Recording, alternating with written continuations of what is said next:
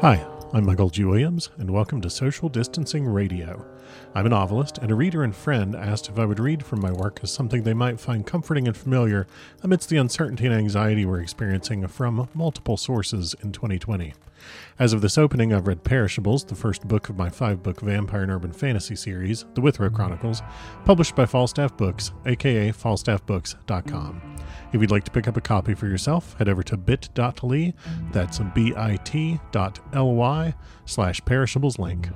Now I'm reading from my short stories and other works, and occasionally I'll invite on a writer friend for special episodes called Public Domain Radio. Thanks for listening.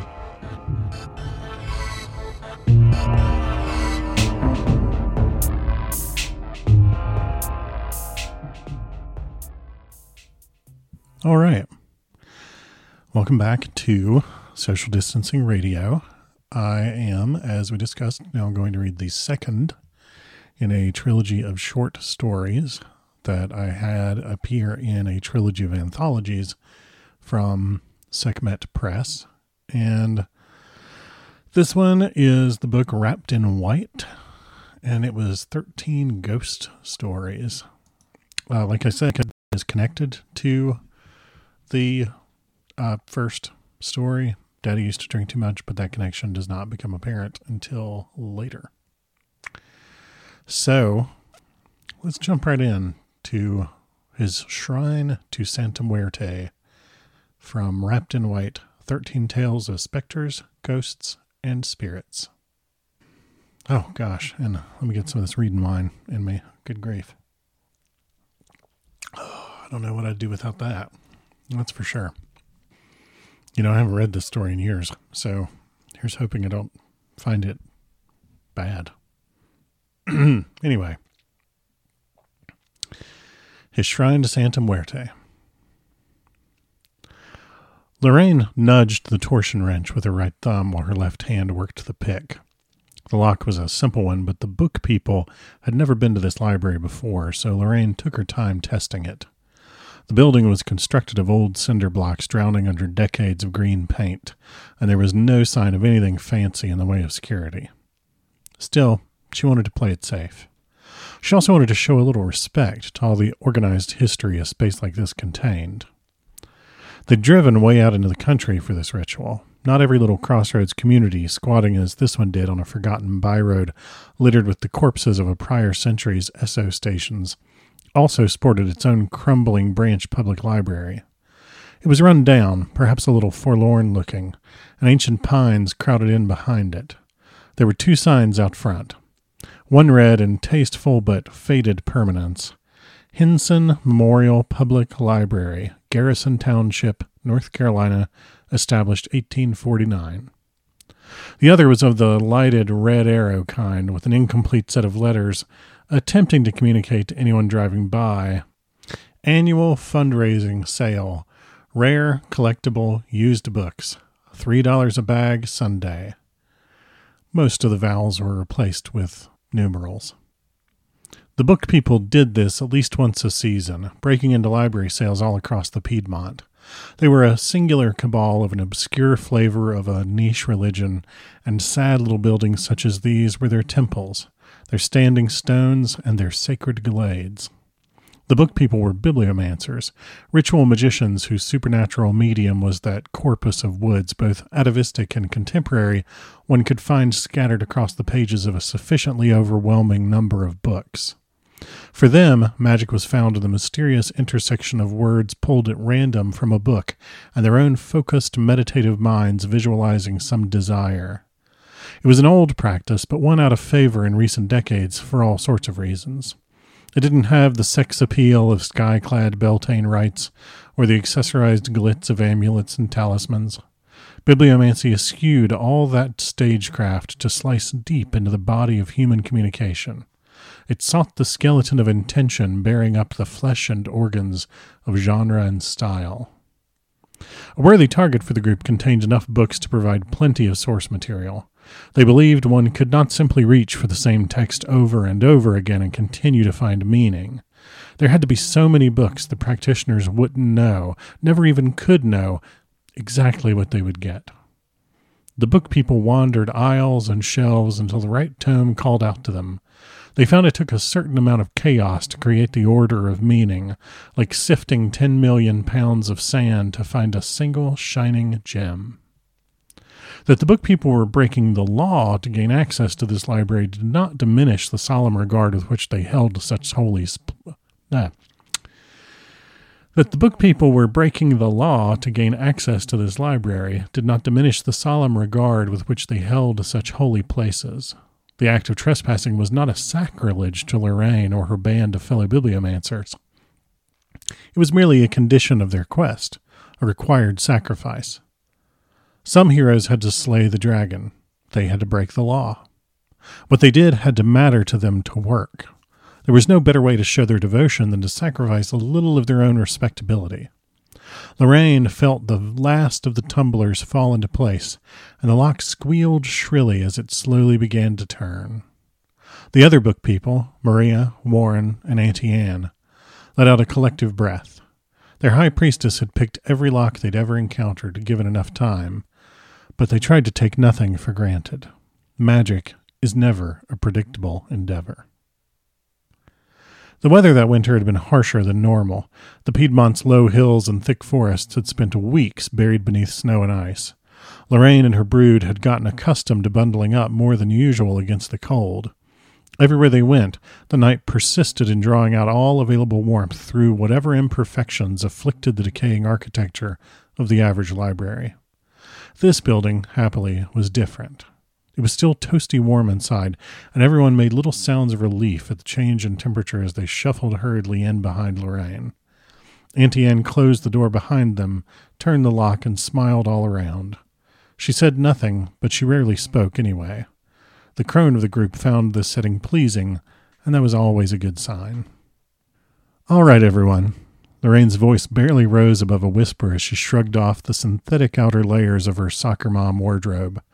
The others unzipped jackets and slipped out of hooded sweatshirts before they fell into a rough sort of attention facing her. "I have Grant's grimoire with me. Let us turn our minds to his memory as we work. The wandering was always his favorite part of our little gatherings, so recall your impressions of him as you browse."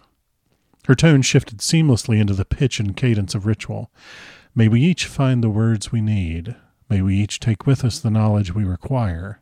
May paper and ink be our compass and our clay, and may the intentions of others' yesterdays serve as the signposts of our tomorrow."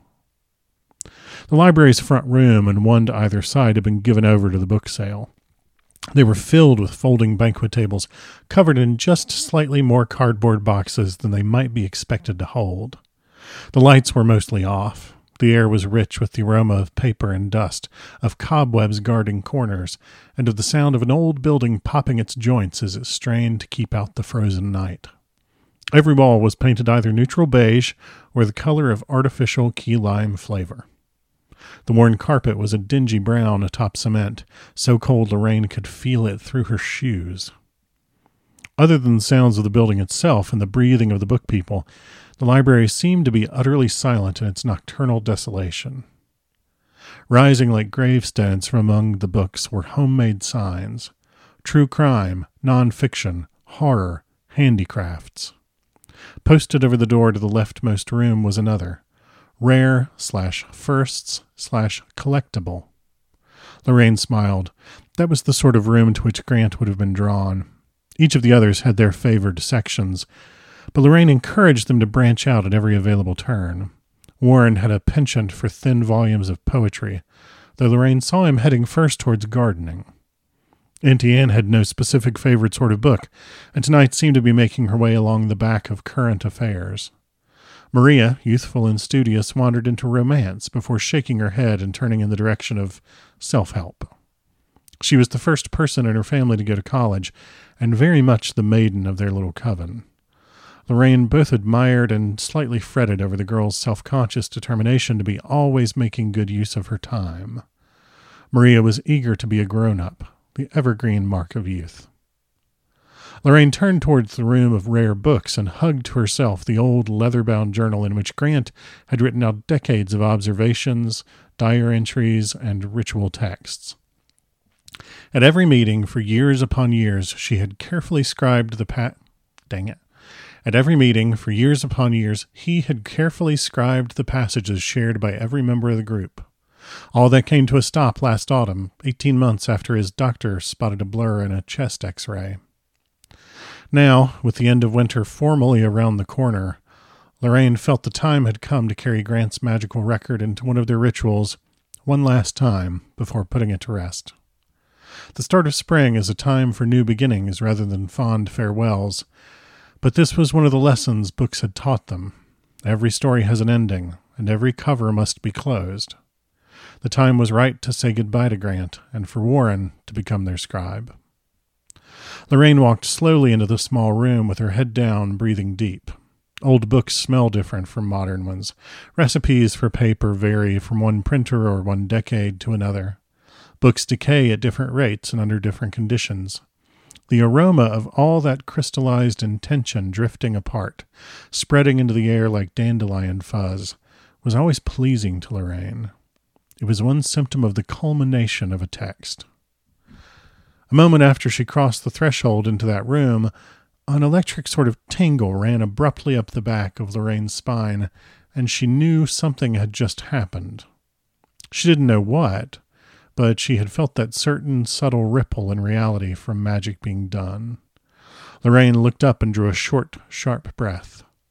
"Oh," she said to the figure she found there. "Hello, old friend." Standing in the center of the room was Grant, slightly translucent. He was wearing the college football jersey in which he'd been buried, and around his wrists, thick manacles in which he had not.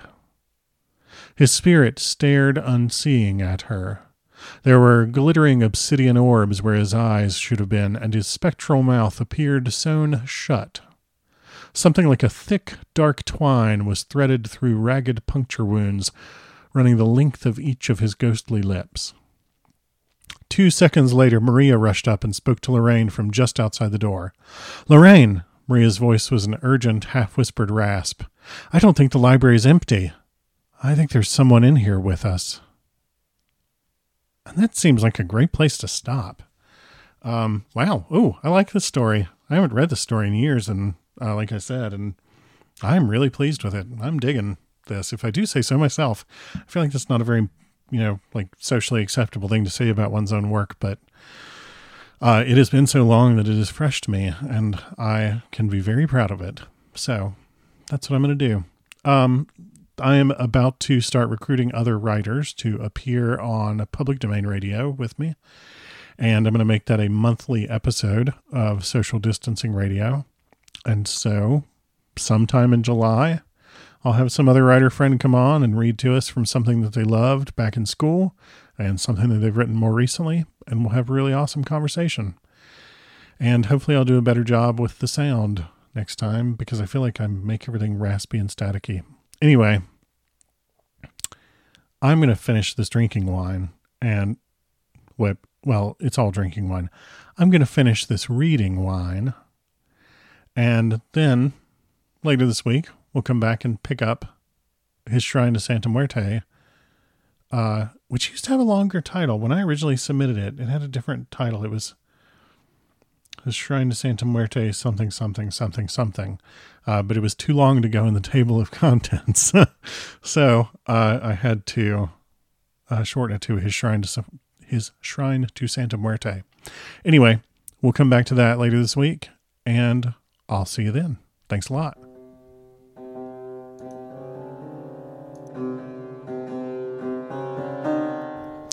Thanks for listening.